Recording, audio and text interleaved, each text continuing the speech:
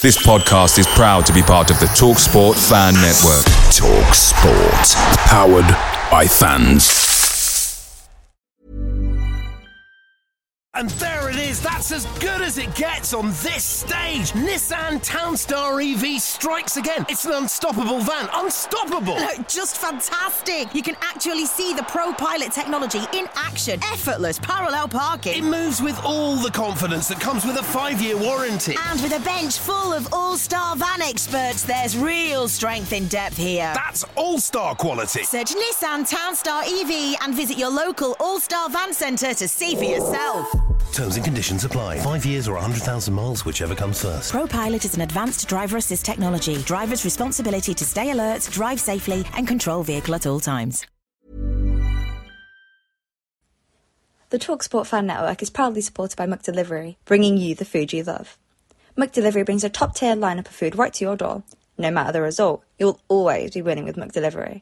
So, the only thing left to say is, you win? Order now on the McDonald's app, and you can also get rewards points delivered too, so that ordering today means some tasty rewards for tomorrow.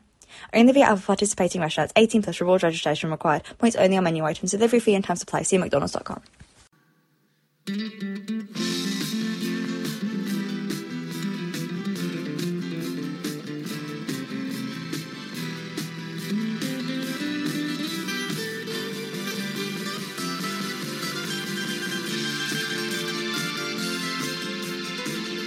Well, welcome everybody to the post-international break episode of the Forever Bristol City podcast. Joining me are my regular stalwarts, Ian and Mark, and we're going to analyse a match at the Vitality Stadium that finished Bournemouth 3, City 2. I think one of you's cup half full and the other one's cup half empty, so we start with the positivity of Mark. Mark, over to you. Just a quick resume of City's performance over the 90 minutes today. What did you think?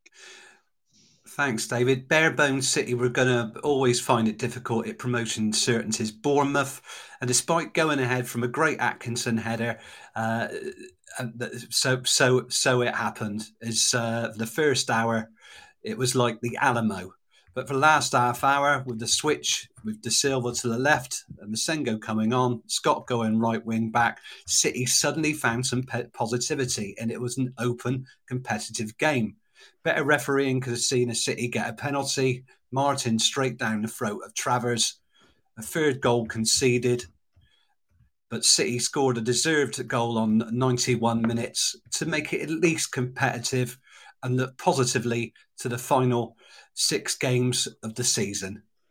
Well, one would hope so. Mark, I mean, I won't repeat because this is a family show what you put on Twitter, but you said we were useless in every department. So let's have your usual...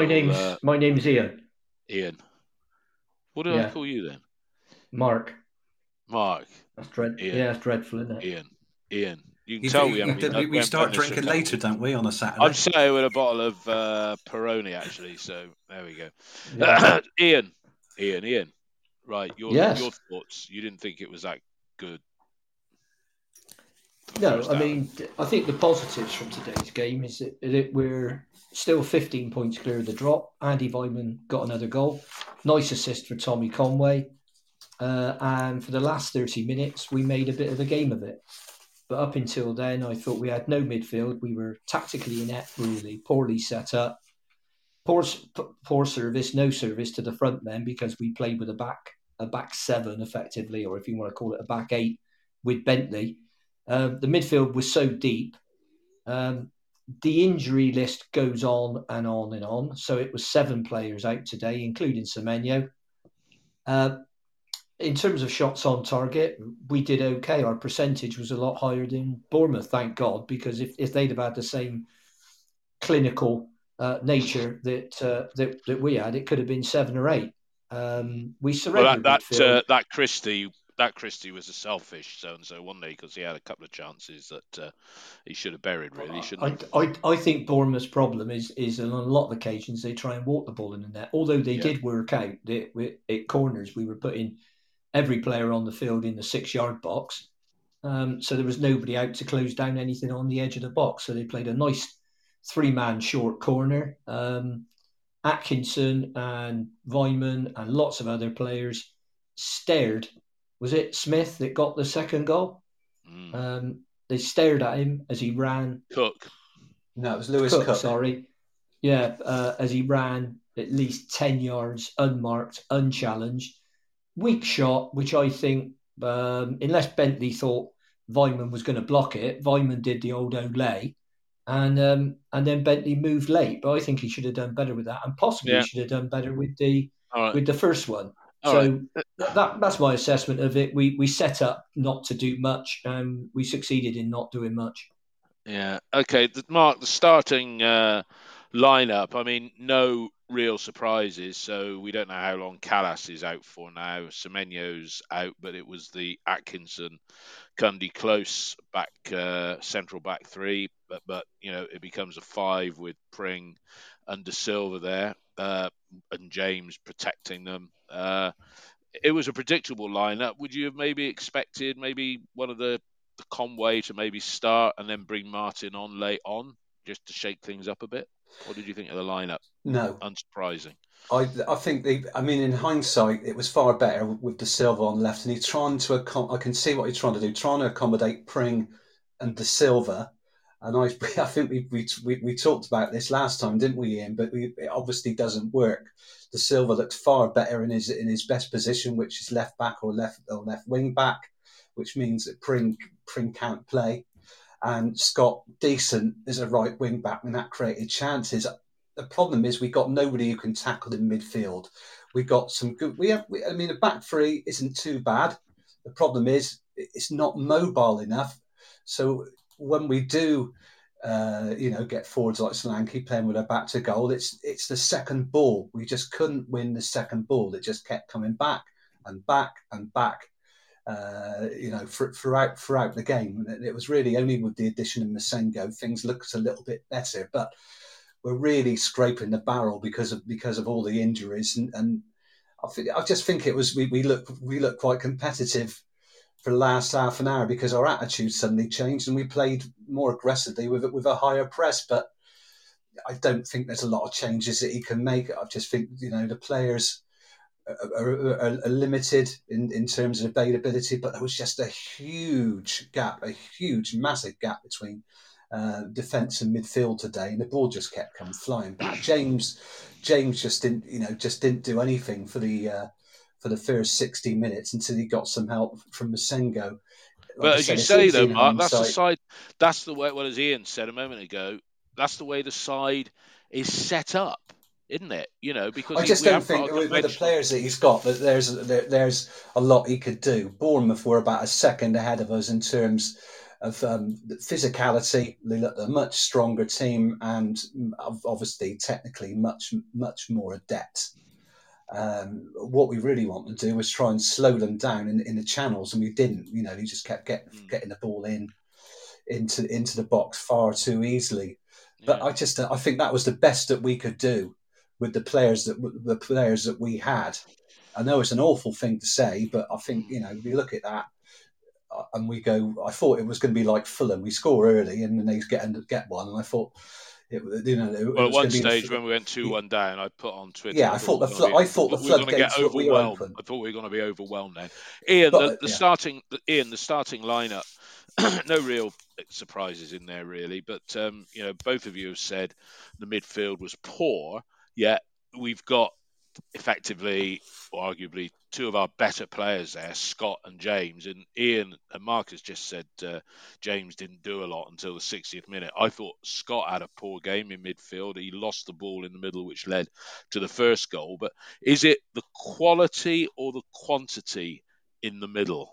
Because when you look at what's in front of those two guys, you've got effectively three players: Weimann, Vels, and Martin. Is the one too many up front? Is that why midfield was crap? Well, no. We decided to, because that's the most positive thing that we've been able to do this season is the WSM, or as it was today, the MWW.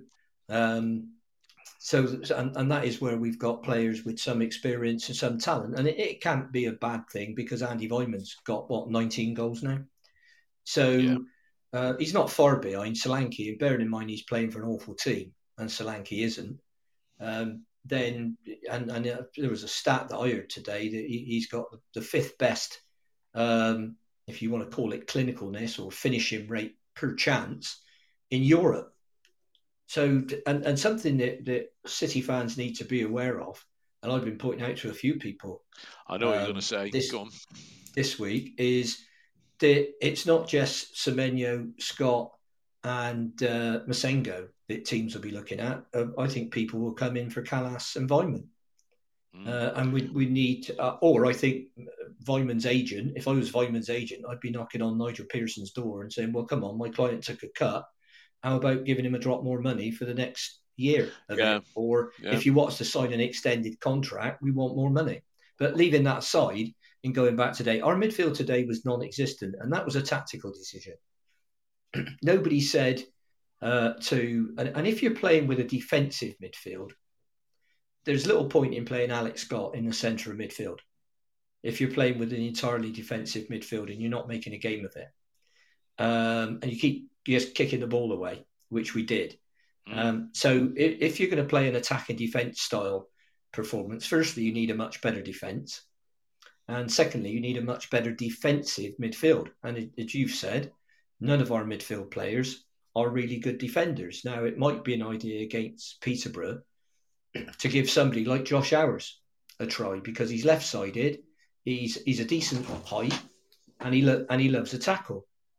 And that's what we're lacking. That, and he's got the physicality to get around the field. So he's not some bloke that's just going to sit in front of the back four and do nothing else, although one of those would be handy. You know, a Cole Skuse or a Khalifa Cisse type player.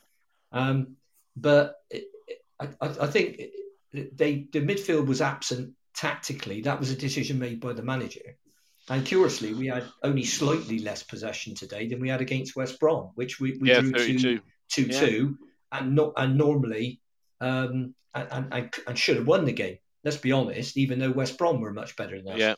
Yeah, so, our possession, we only had, I think after somebody put up on OTIB at one stage, possession in the first half, it was 80-20 in favour of them, because they had a hell of a lot of the ball. I mean, for what it's worth, you know, I don't think Alex Scott or Masengo in the last month of putting in a performance is going to do anything to bring in the size of bid that maybe 6 weeks ago we thought they were going to have, and has come and knocking at the door. And you're right, Ian, Kalas and Weimann, you know, they might be players that other clubs say, oh, we'll have some of that, and maybe Bentley too, although both of you have said he could have done better for the second goal. Let's get into the action. I mean, you did the second goal a minute ago, Ian, but I'll come back to you first, Mark. I mean, as Ian again pointed out early, they had an early corner, and we had players on the post, but we forgot about a man on the ball. And I think it was Lerma with a free header that he didn't do anything with. But then we went straight down the other end. We got a free kick. As Toby said, Scott bought a free kick, which he did. It went behind for a corner, and that's the only thing I can remember James doing, crossing the ball. Good to see Rob Atkinson get a goal, his first, wasn't it, Mark? And I thought he did okay today, to be honest. But the goal, how did you see it? Good one. Yeah, I thought he did it. I mean, the ball comes to him. He's behind the 6-yard box to the right.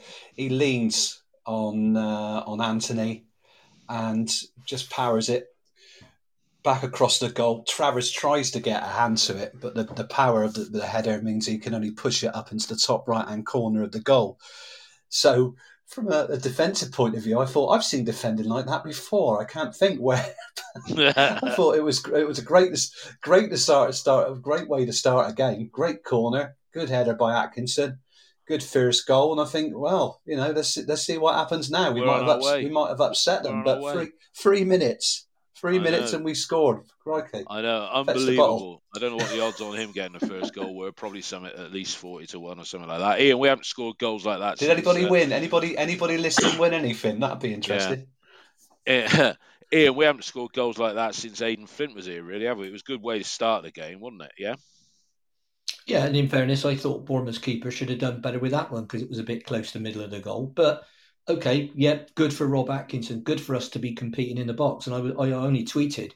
There was a goal on Twitter from Louis Britton, wherever he's on loan, and it was a really good glance in near post header from a Waterford, corner. I've seen it. Yeah, I saw that. Yeah, I can't remember the last time we scored a goal like that from a corner, and lo and behold, today we had one in. But one storm doth not a summer make, as they say, or one swallow doth not. Oh, very poetic. Yeah, exactly. Yeah, we'll have this. We'll be dumping recordings of this.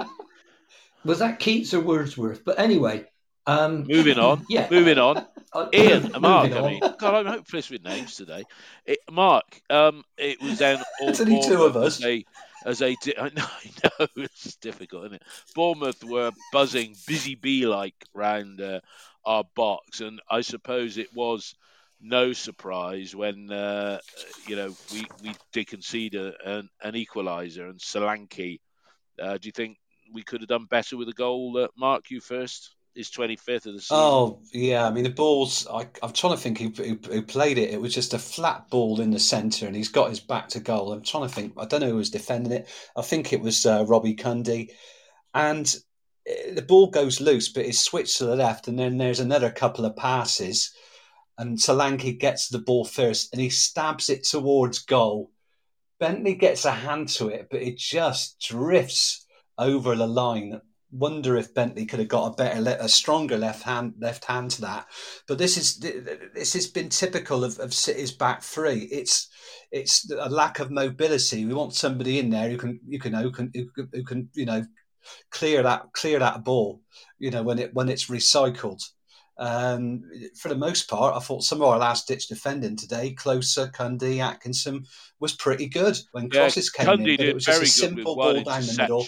Yeah, Cundy did very well with one interception. Yeah, but it was slow to react, and we've done that countless times. Normally from corners, but considering we defended so well up to the half time mark, it was a soft goal again, and it was a shame really because I thought Yeah. Oh, they almost got a second. The first time they played through the middle of us. Yeah, Atkinson had to clear one off the line. That was a couple of minutes after the goal, which would have given them an interval lead. I mean, Ian, we look at the three defenders, and you could say at the start of this season, that's not our strongest three central. Cundy, Atkinson, and Close. Arguably, do you think people like Callas and Baker would have stamped out a goal like that, or have they got form when it comes to not being alert enough? Well, if you're saying if I had a fully fit squad, would I pick Callas and Baker in front of any of those three? I would, but they're not available. And Baker, rumours persist that he ain't coming back, and until he does, they'll go on persisting. So the summer is becoming, as I said the other week, I think people probably get fed up with it. The summer is becoming incredibly important. And we need to be so much better than we were last summer. You got season tickets available for purchase on Monday, I believe. And lots of people are going to have a very important decision to make in terms of their life. Because I think a lot of people who have got ordinary jobs. And when I say ordinary, I'm not being demeaning. I'm just saying they're not earning $100,000 a year.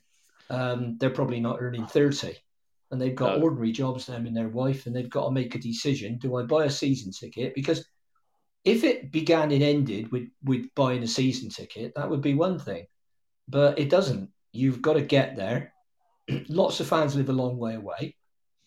Then you've got a park. Well, that costs a lot of people a tenner. So that 23 home games, that's another 230 quid on top of 500 quid for your season ticket. Yeah. Then you've got the fuel to get there. And then you've got lots of other things. You've got to have if you have a drink or a coffee, or have anything like a day out, even so much as buy a programme or a fanzine, it all stacks up and it's a lot of money. And I think it's choice, Ian. You're right. It's choice. People. I mean, most people's domestic heating bills are probably in a year, even if you live in a modest house, are probably in a year going to go up the equivalent of a season ticket in the South Stand. Oh, more than that.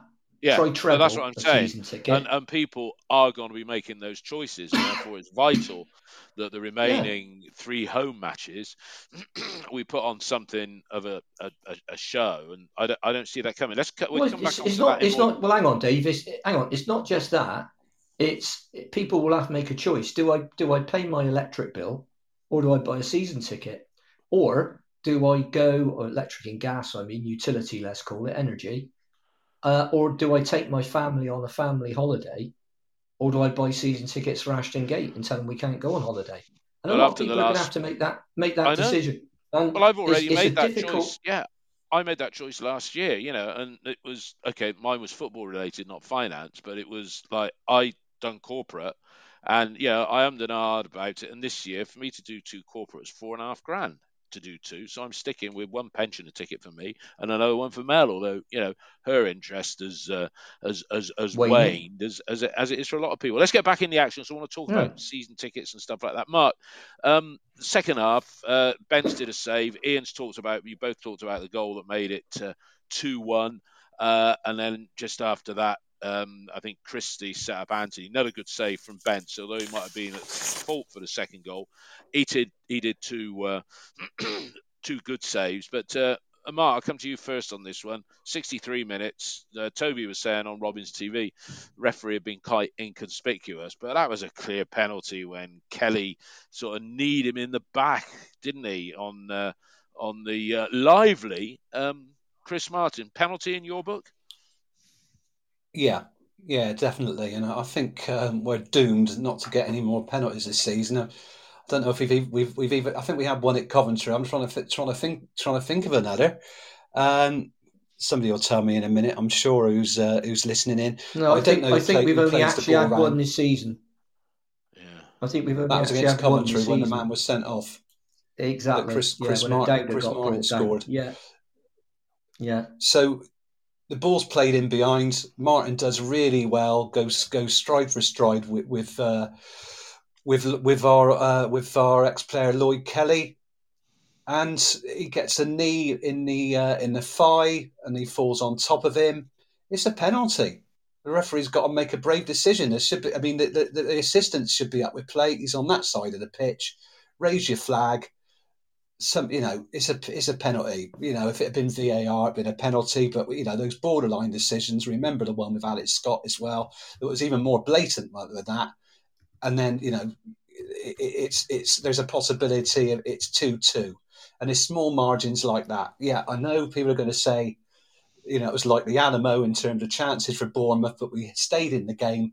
That was a chance for City. Yeah. Yeah, Ian, penalty in your book as well. Then would you say yes, most definitely, or 100%? And when they say they give it to the bigger clubs, Jesus Christ, when they're saying Bournemouth are a bigger club, and like 12 years ago they were bottom of League 2, it makes you want to wince.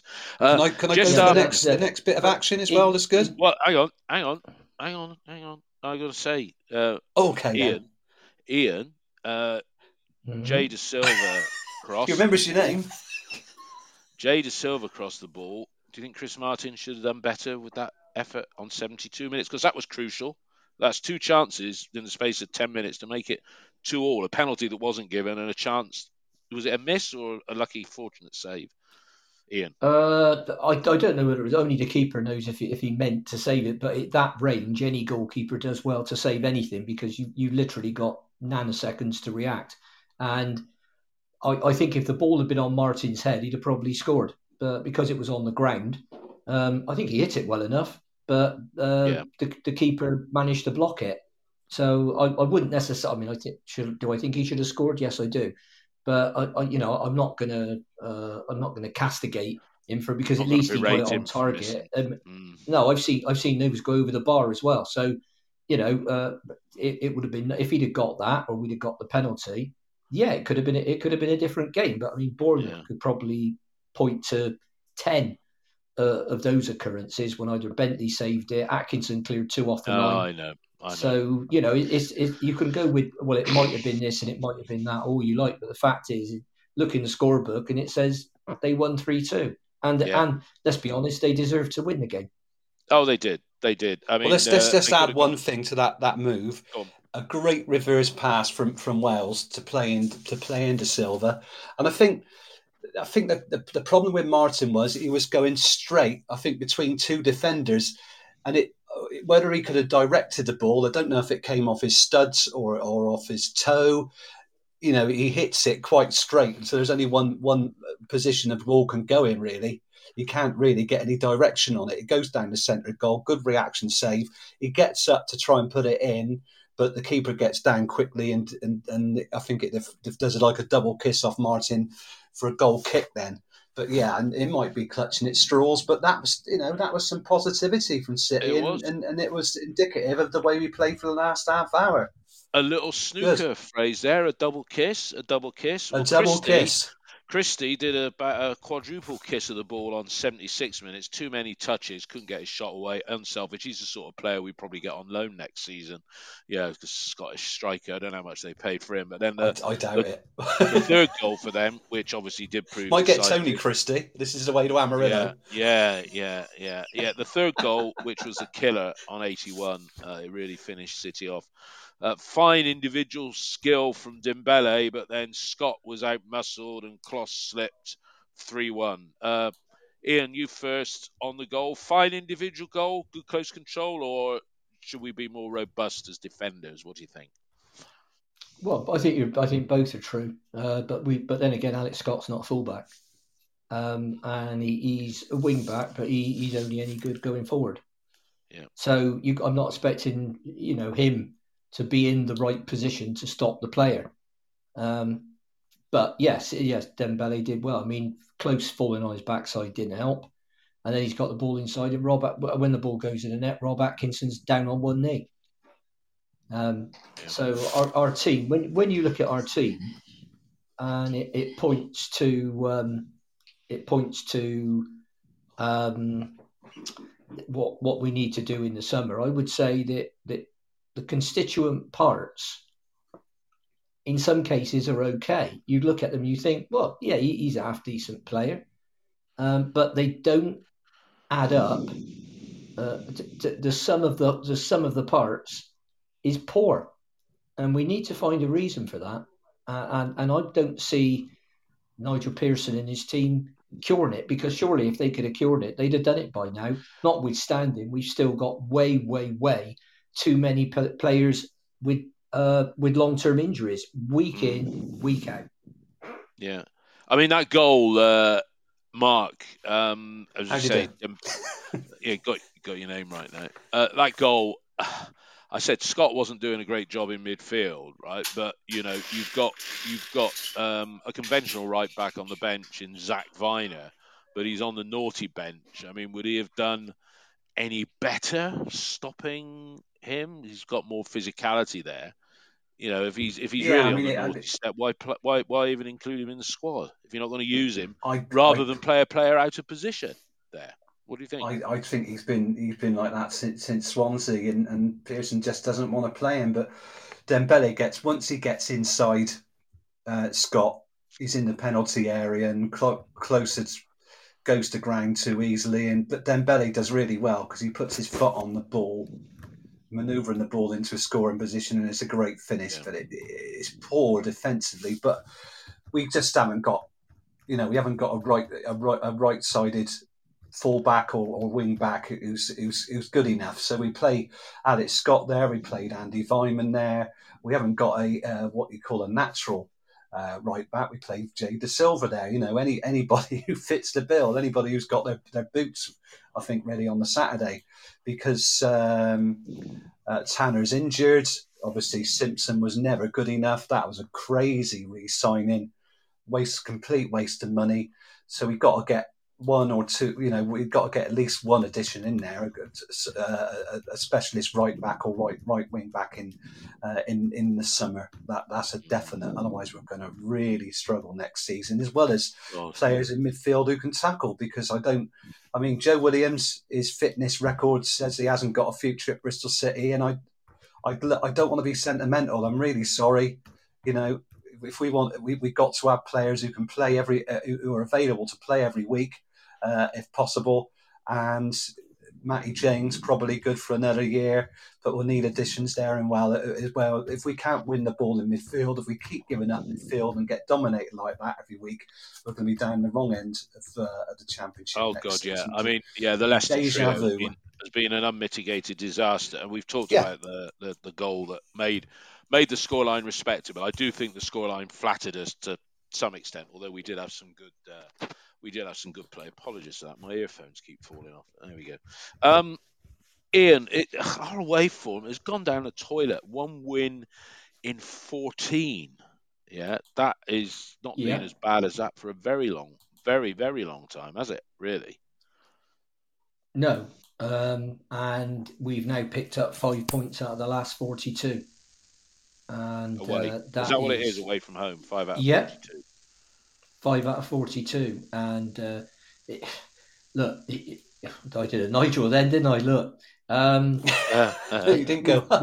we've now got the record of played 14, won 1, drew 2, lost 10, 14 against 36, points 5 from 42, which is 12%. We're conceding on average 2.6 goals a game, and our average points per game is and our last 14 away. I said average added up points, to 10. No. Added up to 13. It goes 1 to 11, doesn't it? Yeah. So it's 1 to 11. Lost 11. Sorry. Yeah. And you're talking about 0.36 of a point per game. So if you did that over just the away games in a season, times 0.36, it'd come out picking 8 points up all season away. 8 points. So I don't know why it's so bad away. It's not like it's brilliant at home, let's be honest, but it is better at home. And that's something else that Nigel Pearson and his team haven't been able to solve. And it is, I mentioned, I think the other week, about how you could roll out a cardboard cutout of Pearson and press play on the tape. And it's the same after every game. Now, I will say today, there are acceptable and unacceptable ways to lose games. And that wasn't one of our unacceptable defeats. There have been plenty of those, but we were up against a good team. We scored a couple of goals.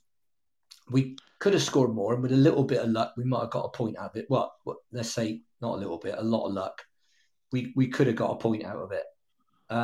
But we need to address this inability to perform away from home. And I don't care how good the WSM or the WWM or whatever we play. Well, we could even have a BMW, couldn't we? We could have a Belarus, Wells, and Belarus, Wells, and Martin. We might have a winger in there that can cross the ball then. Well, but you can't go on like that. There must be an answer to it. And I know I hear, Nigel Pearson got a bit upset when people said, well, is this something you work on in training? Yeah, of course they work on it. But my follow-up question will be, why is what you're doing in training, why isn't it working? Because we've seen everything at games. Today, we packed the 6-yard box from corners. Other games, we've played zonal. Other games, we played man for man. Other games, we've played a combination. And nothing appears to work. And there's only 2 sides in the division that have conceded more goals than us. And I think that's Peterborough and Reading.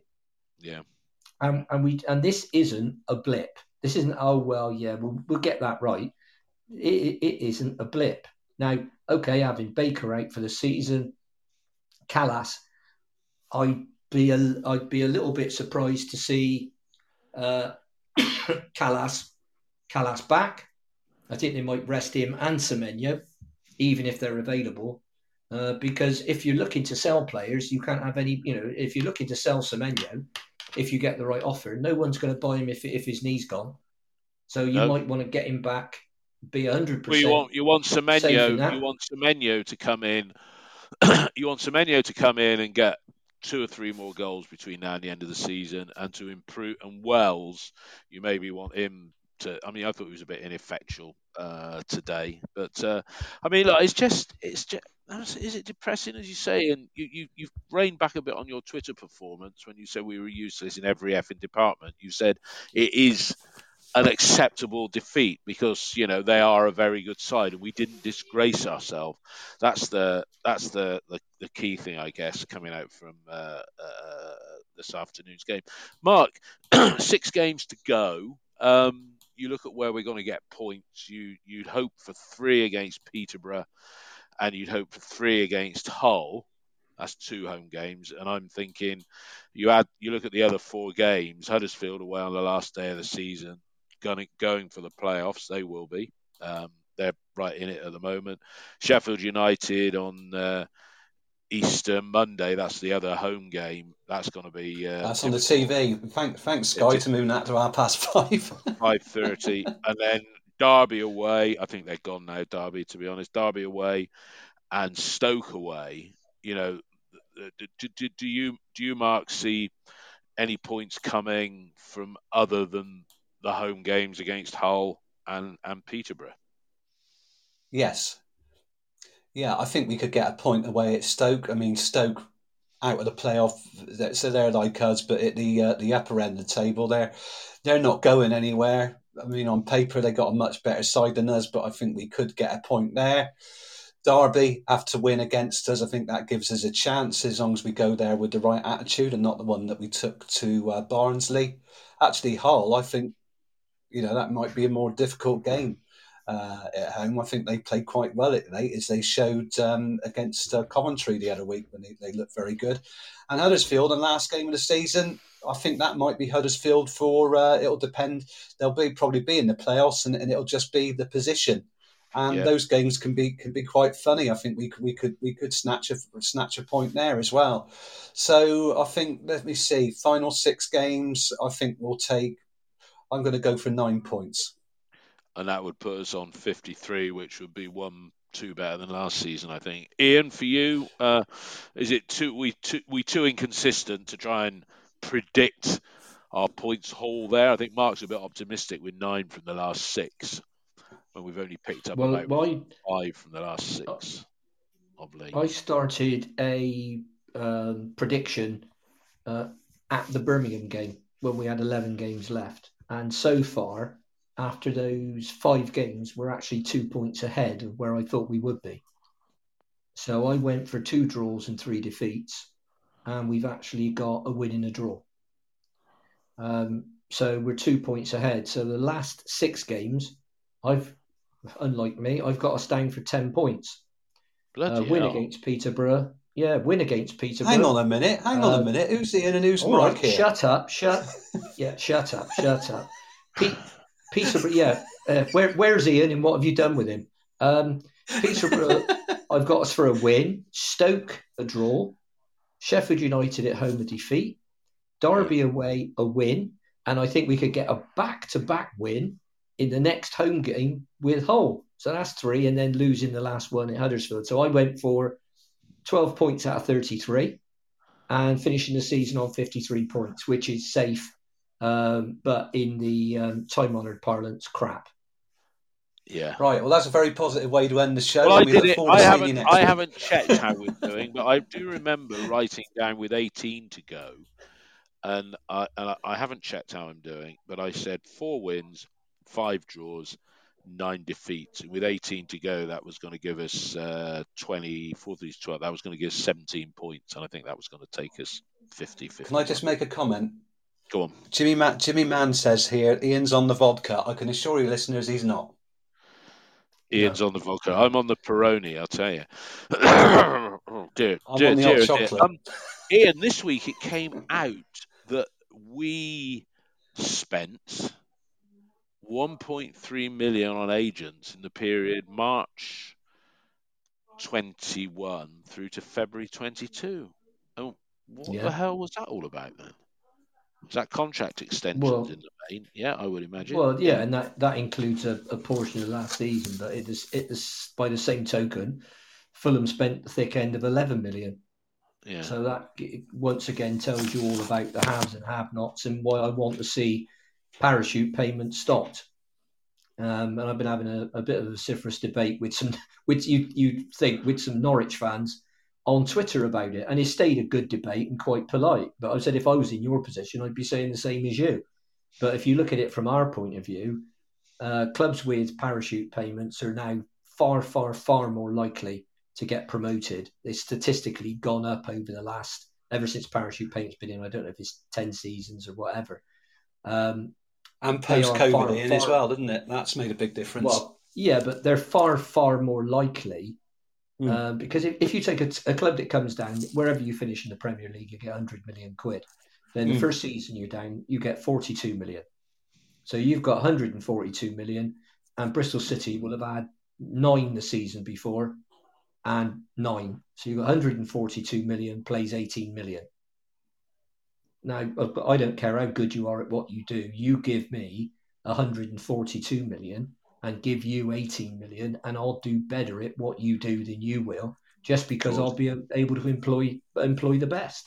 Yeah. And you know, you've got to pay agents' fees these days. It's not like it was years ago. And one thing, you were talking about right backs just now.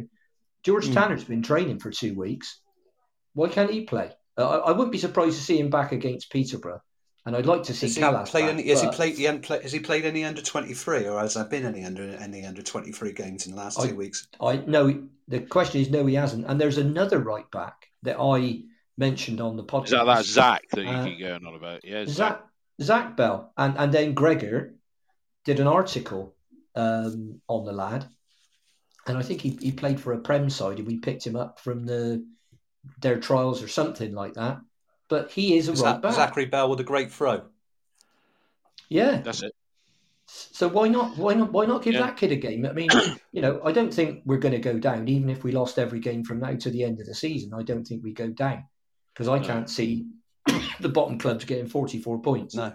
Can I just ask a question? Alan Payne said here, how can you pay 1.3 million on agent fees when our spend is only 2 million? Because if you look at the period, stuff like that. And it also, didn't that period take in a part of the previous season? When did you say it was from? Feb 21 to March 22, or was it? March 21 till Feb 22. So it's the tail end of last season, but post-transfer deadline, so it shouldn't take any signings into account. But you just wonder whether an agent picked up anything. I'm sure he did somewhere along the line, even though they're mates of Pearson, whether there were any agents' fees involved in signing the job lot of Simpson, James, and King. But there we go.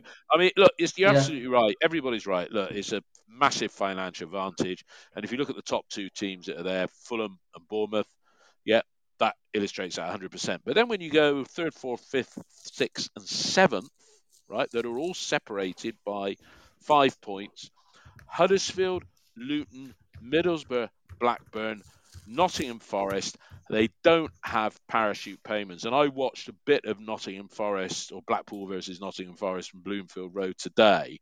And when I looked at the shambles of a show that we put in at Blackpool earlier this year, and then the clinical way that Forest have gone about that win and positioning themselves since Steve Cooper, and they play with a method and with a purpose. Yes, they've got probably 1 or 2 much better players than we've got. I don't know what their finances are like, but you know, if 2 clubs are always going to go up that have got that money, but there's always a chance of the underdog. That's what the FA Cup is, and that underdog doesn't most of the time now come straight back down, but some of the time they don't. And I would just love us to have, and we sort of did, seasons like Huddersfield, Luton, Middlesbrough and Blackburn are having, and we were doing better than those without parachute payments for about 2 seasons, where every season we fell away massively. I think the thing you've got to remember is we're paying for it now, because despite us doing well for 2/3 of those seasons or 3/4 of those seasons, especially in 2/3 of those seasons in 2017-18. And 18-19, 18-19, and 18. We finished in 7th place. I think we finished about a point or 2 outside the playoffs, didn't we? We played Hull on the final day and drew well, we were 2 or 3 points away. I mean, we're paying for it now because of the signings between then and 2020. Well, no, we're paying for it in with the terms of taking a managerial. punt. The managerial signings, because if you look at 1920, before we went into the lockdown, the game against Fulham, we were still knocking on the door then, and it was only when we capitulated, when we came back with 4 straight defeats, which led to Lee Johnson's demise. Yeah, so you could argue that 3 seasons running we fell away badly. Yeah. And that was no question about that. Dealings in the windows. But the problem we got now is trying to justify City's league position when you got teams like Luton. And I'm not being disparaging to Luton, but you look at their grounds. Their budget is going to be tiny compared to ours. Access to facilities. That's what I said. Their attendances, access to facilities.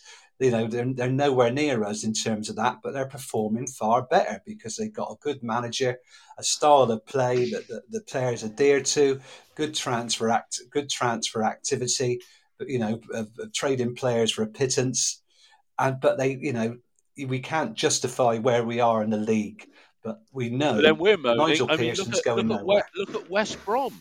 West Brom, I know they got a couple of games. Well, no, they haven't got. They got a couple of games in hand on a couple of sides, but they're nowhere near the playoffs this season. I think they went wrong. We went for Valerie Ismail, who had a certain style of play. I think it worked well at the start of the season, but then they got fined out with trying to play a high press. The players didn't like it and play a lot less. Well, they played a lot less. They played a lot less football. And when Bruce came in, he had a terrible run. In answer to your earlier question, Forest have got the same kind of financial problems that we've got. But what they have got is a couple of real quality load players in. Keenan Davis and Jed Spence.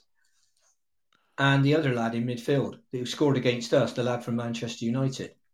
Yeah. James Garner. Garner. Yeah. So and our bloke don't want them, which is why I said today that the first thing we should do is let Pearson go and bring in a young modern coach. And if you bring a young example, modern coach, well, hang on, Dave. Let me have it. You've had a long. You've got Steve, the job that Steve Cooper's done at Forest, and the job that is it Nathan Jones at Luton that they've done. Yes. What fantastic! And Huddersfield, by the way, I think they did get a parachute payment of about 18 million from their time in the Prem. So, they have got a little bit. But I agree with you that those clubs have got no real advantage. Luton and Forest particularly have got no advantage over us. Forest might have reputationally, but everything's against Luton. But they could do what Blackpool did under Holloway and get in the playoffs and then go up to the Premier League. All right, if it's only for a season, it's 100 million quid and 42 million when you come down. Yeah. So I just not having this. I just cannot understand this love affair with Pearson because it seems to be when we lose, it's a situation, and when we win, he's a genius. And I just can't see it. No, he's still got. And I've asked people to give me the facts of how we're going to improve. So I just said to them, no slogans, none of this. You always believe and get behind the team crap. I don't want to hear that. Don't want to know it. Right? Tell me why it's going to improve in the summer, because everything coming out of Ashton Gate, financial fair play and we might have a deduction, but we'll take that before we let the players go and this and that and that. Oh, we got all these players injured. And you're managing the expectations. Ian, you said it on many occasions. They have managed our expectations so bad that you get to the point where you think, why bother?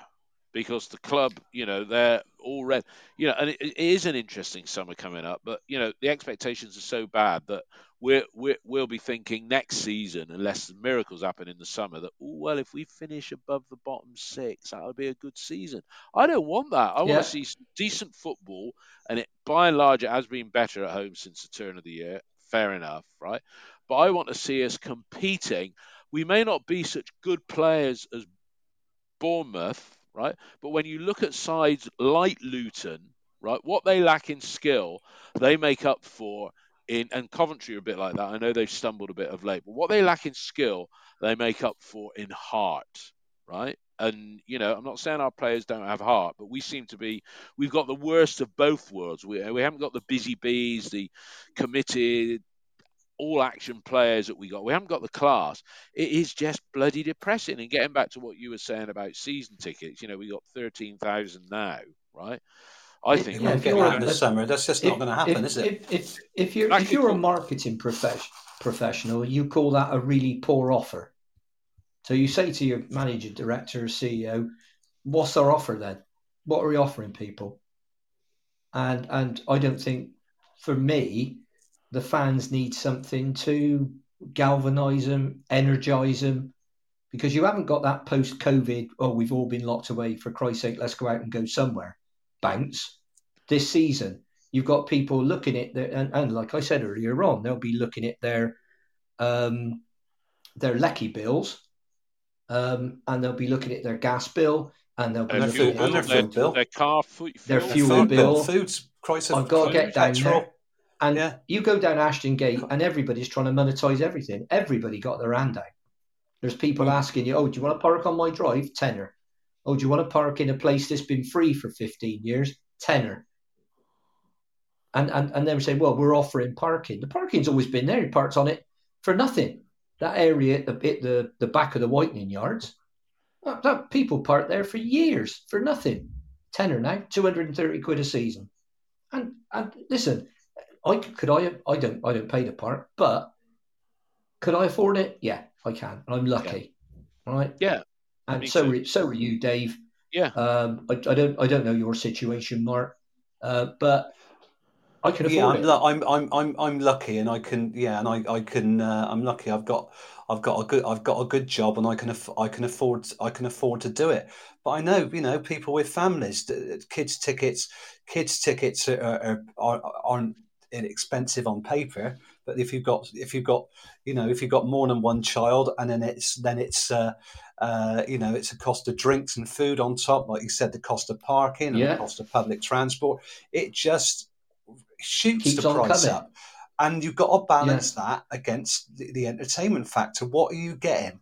You take your kids, exactly right. They're going to get depressed. And you take your holding kid, on to 13,000. It's when you look at some of the matches we've seen down there, your kids could say, "Go to bloody." We won 7 games at home this season. Yeah. Well, 7 games out of 20. When was the last time we got into double figures at home? 2017-18. We won 11. Was it? We won 11 that season, and that was deemed to be a good season. But we only won 11 home games. In 18-19, we won 7. I think we won 8 at home, and 12. We won 11 away. We had our best away performance since I think 05-06. Here's a couple of things just to wrap up. All right, there's a couple of quick questions. In fact, 3. Pearson, right? I don't know what that was. Pearson, his attitude, as you say, and with this sort of, we're pinning everything on the summer. Do either of you think there's a chance that Pearson would walk at the end of this season? No, not if he's under contract, because he won't get paid. He won't get any. He won't get a payoff. That's a situation. So we're pinning our hopes on Pearson. I mean, he can't justify his position based on results. But I'm not advocating for his sacking. The club won't sack him. I'm just hoping, and it is hope, that they get it right in the summer, and that's all we've got. And that he can. I mean, some of the youngsters with a manager that doesn't like to deal with agents and a chief executive that. Well, I remember something that, what was it? Brian Clough said. He said back in the 70s. He said back then we only had 007, and he only effed women, not old football clubs. Which I thought was always all right. That's quite true. a good So quote. You both don't think he goes. In the unlikely scenario that he does go, here's another one for you, because there's a few little murmurings of this because the little boy appeared on Soccer AM today. Would we ever have Lee Johnson back, and a Lee Johnson without the Rasputin-esque Mark Ashton above him pulling the strings? No. Says no. And I'm only He's saying not my this, favourite manager, but he'll always be on my short list. There's a good joke for you. If we had, and if anybody's listening to my Joe Royle interview, the best manager we never had in 1982, he went to Oldham after We turned him down, didn't we, I think? We turned him down in 82, he told me, but he also told me more recently he got a thanks but no thanks letter from somebody at Ashton Gate, and whether that was when Cottrell left or when leading to Lee Johnson's appointment, or whether it was before then, I don't know. But would a young coach coming in with a director of football, and I'll throw the name in, Joe Royle, because he is 3 years younger, 2 years younger than Woy, and Woy is still managing, yeah? Joe Royle as director of football and a young coach, yeah? I think that would garner some support, to be honest. I don't know. What do you think? And Joe said in that interview that I did with him for the podcast, I said, he said you can never say never. Not about Bristol City, but get him back in the game. But he's a very sharp, astute guy, Joe, if you listen. And Joe Royle with a young coach, that would be a good combination. I don't think there'd be too many critics about that. What do you say? You first, Ian, and you, Mark. I would say yes to the young coach, no to Joe Royle. Been out of the game too long. Yeah, at the moment, although he's undoubtedly got some good contacts in the north, I would guess. Do we need a director of football? Possibly, but not him. At the moment, Pearson said that we're not bringing in a head of recruitment. We're not bringing in a director of football. I can't see the club doing it for the simple reason that they're skint. And it would cost money because you'd have to get rid of Pearson before you brought in not so much a head of recruitment, but certainly a director of football, because I can't see him working that well with a director of football. I don't like loans. Don't do this. Don't do that. Don't know what work with a Well, exactly. That's what I'm saying. You've got to ask the question: do we keep? The first question is, like I said, and I did this a couple of podcasts ago, I think. The first question, meeting at the end of the season, are we happy with where we are? And if they are, then that'll lose a lot of support. Are we happy with the performance of the manager and his coaches? And that's a yes or no question. Okay, then at that point, they either say, yeah, we are, or no, we're not. And then the subject comes up, well, what do we do about it then? Yeah. So once you've had that perhaps 2 hour long meeting, then you have a longer one with Pearson. If there's any doubt or anything like, if you decide to get rid of him, you just tell him he's going and you bring in your younger coach, or a coach. I would say not necessarily. I'm not getting ageist about it, but somebody like Steve Cooper. You bring in somebody like that, and then you have to decide what you're doing in the summer and who's going to do it.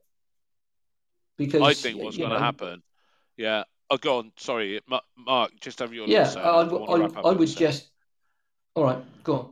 Go on, Mark. I think the problem is with City is, if you look at Steve Cooper at Swansea and his predecessor Graham Potter, you're bringing in good, hungry managers. Potter did well in Sweden with a small team that got into Europe, whose name I've forgotten, and Cooper did well with England under 17s or under 19s. You've got club in Swansea who had a strategy and a style of play. City have got neither of those, so they're starting behind to start with. That's the problem with City. They haven't got the vision. Until they have some vision and get organised, we're just going to continue stuttering along. So City need a vision to start with to just bring anybody into the club. That's the problem. Well, but didn't the manager, get rid of Pearson, how much did it cost to pay him off? Didn't Nigel Pearson, when he came about in, say we're going to play fast, flowing, front foot football, wasn't it, or something like that? Is that? Correct me if I'm wrong. I haven't seen anything to I haven't seen anything to convince me of that. We got some good young players coming through the academy. We've seen the emergence of Alex Scott, and there've been lots of players who played in the first team. Some because of COVID and the long-term injuries last season, and they haven't done badly. I think the positive thing, if because of their poor form recently, we might see that Scott and Masengo stay, and possibly, now we may lose Andy Vyman or Dan Bentley or Semenya. We may keep some of the players we thought were going to go out the door. The trouble is this club haven't got a strategy. They haven't got a style of play. They haven't got a vision. They're not a Brentford or a Swansea. Somebody like a Matthew Benham or somebody like that. But we got better resources. We've got more money. So why aren't we done that? It's because the management, the whole overall management, it's just been shaky. Well, until that's sorted out, we'll have this problem for years. And Ian, you said you put on Twitter the other day, what's happened to them? I mean, look, even the bloody rugby club are screwed up, haven't they? Yeah, with their wages. You see that story yesterday? There's a problem with. I didn't go into it in depth, but there's a problem with the salary cap, isn't there? Capping. They've screwed it up due to an administrative error. Somebody's have to roll for that. And we talk about Brentford. Look at that. Brentford go to Stamford Bridge today and dump Chelsea 4-1. Jeez. I thought that was incredible. Little Brentford, but they, for Christ's sake. They Little play. Brentford. But they don't go to places and think, well, we've got no chance, so we'll pack the 6-yard box. Brentford didn't get promoted playing like that at any time. No. And they've got good coaching. They're good in the transfer market. I mean, little Brentford plays some sizable wages. You wouldn't have got Christian Eriksen for 10 or 20 grand a week or anything like it. But the way they play, the whole outlook of the club is completely different from our club. So if their fans would be fighting to get season tickets next season, fighting, and our fans would be saying, well, why should I buy one? And anybody that's a waverer, unless we do something pretty extraordinary over the next 6 games, and I don't think for a second we will, we're not going to attract those. I mean, we lost, as you know, Dave, 3,000 season ticket holders last season, and 1,700 of them had been season ticket holders for 7 years or more. So you've got some 20-year men in there. And plus other people like you that decided they'd get a season ticket, but they wouldn't do corporate again. There'll be a lot of people like that, because everybody's going to start thinking, well, wait a minute, there's a misalignment at the moment. Everything seems to be going quite well in the economy, but prices are flying up. Inflation's higher than it's been for decades. Wages in real terms are falling. So I'm scratching my head thinking, well, when's the unemployment going to come along and follow it? Or when are people going to say, well, actually, do you know what? I'm not going out. I'm not going to order that new car. I'm not spending money. I won't get a new kitchen, a new house. I mean, everybody, certainly me and you, Dave, on this phone call, have spent money on our houses this year. Yeah. Well, that ain't going to happen next year, because there's been no furlough. There's no you all got to stay in. So people have been sort of spending as they go. But I would think by, I don't know, how long is it going to take? Another 3 to 6 months of this, and a lot of people are going to be scratching their head and saying, well, no, I'm sorry, it's a family holiday this year, and the season ticket for me and goes my boys out the window, and we'll toddle along. Well, supporting a football club is an emotive thing, and clubs have relied on that for too long. Look at the league position of City, 7 home wins out of 20 all season. People are going to say, I can't justify this anymore, because I know I'm struggling to live. I've got families, all these bills I've got to pay. I might go to the odd game, and I'll pick and choose my games, and that is just or I might life. buy a half season it's ticket. difficult. I might buy a half season ticket depending on how we do. Based on our second. But I think what it goes back to, David, and what Ian says, we need a strategy. Somebody's got to take that club by the scruff of the neck and say, we need a strategy going forward to take this club back up and see us challenging maybe in a couple of seasons. But we've got to see some progress. We must have a plan, because there are players doing, teams with much smaller resources than us doing far better. We got a good academy, but we need to combine that with some good signings in the summer and start moving this club forward, because that's what we all want. We've got fantastic support home and away. Brilliant. But don't keep letting those fans down, because they've been good to you. Return it. They love start loving the fans as much as they love you. Yeah. Here, guys, old look, chap. we've Here, done, here. yes, here. All right, our next podcast will be on Sunday morning, next Sunday morning after the Peterborough game, when hopefully we'll be celebrating a win. I'm going to finish painting a few I love panels winning. on my shed. Ian, as always, thank you. Mark, as always, thank you. Everybody who's been listening, not our normal number, but I wouldn't expect it to be, because I think people are already voting with their feet in terms of what they think of the 21-22 season. Not all that, and we got next season to look forward to with the World Cup, and we've got a summer that is going to be very, very interesting. Who's staying, who's going, who's coming in. It's going to be worth watching. Thanks a lot, guys. Thanks a lot for listening, everybody. Have a great week. All the best. Stay safe, everybody. Cheers, guys. Bye now. I heard a robin this morning. I'm feeling happy today. Gonna put my cares in a whistle. Blow them all away. What if I've been unlucky? Really, I ain't got a thing. There's a time I always feel happy as a king. When the red robin comes bobbing along. There'll be no more sobbing when he stops throbbing his old sweet song. Oh, wake up, you sleepyhead. Get up, get out of bed. Cheer up, the sun is red. Live, love, laugh and be happy. What if I've been blue? Now I'm walking through fields of flowers. Rain may glisten, but still I listen for hours. It's the 90th minute. All your mates around. You've got your McNugget share boxes ready to go. Your mates already got booked for double dipping, and you still the last nugget, snatching all 3 points. Perfect. Order McDelivery now on the McDonald's app. You in? At participating restaurants, 18 plus serving times, delivery fee, and time supply. See mcdonalds.com. And there it is, that's as good as it gets on this stage. Nissan Townstar EV strikes again. It's an unstoppable van, unstoppable. Look, just fantastic. You can actually see the ProPilot technology in action. Effortless parallel parking. It moves with all the confidence that comes with a 5-year warranty. And with a bench full of all-star van experts, there's real strength in depth here. That's all-star quality. Search Nissan Townstar EV and visit your local all-star van centre to see for yourself. Terms and conditions apply. 5 years or 100,000 miles, whichever comes first. ProPilot is an advanced driver assist technology. Driver's responsibility to stay alert, drive safely, and control vehicle at all times. This podcast is proud to be part of the TalkSport Fan Network. TalkSport. Powered by fans.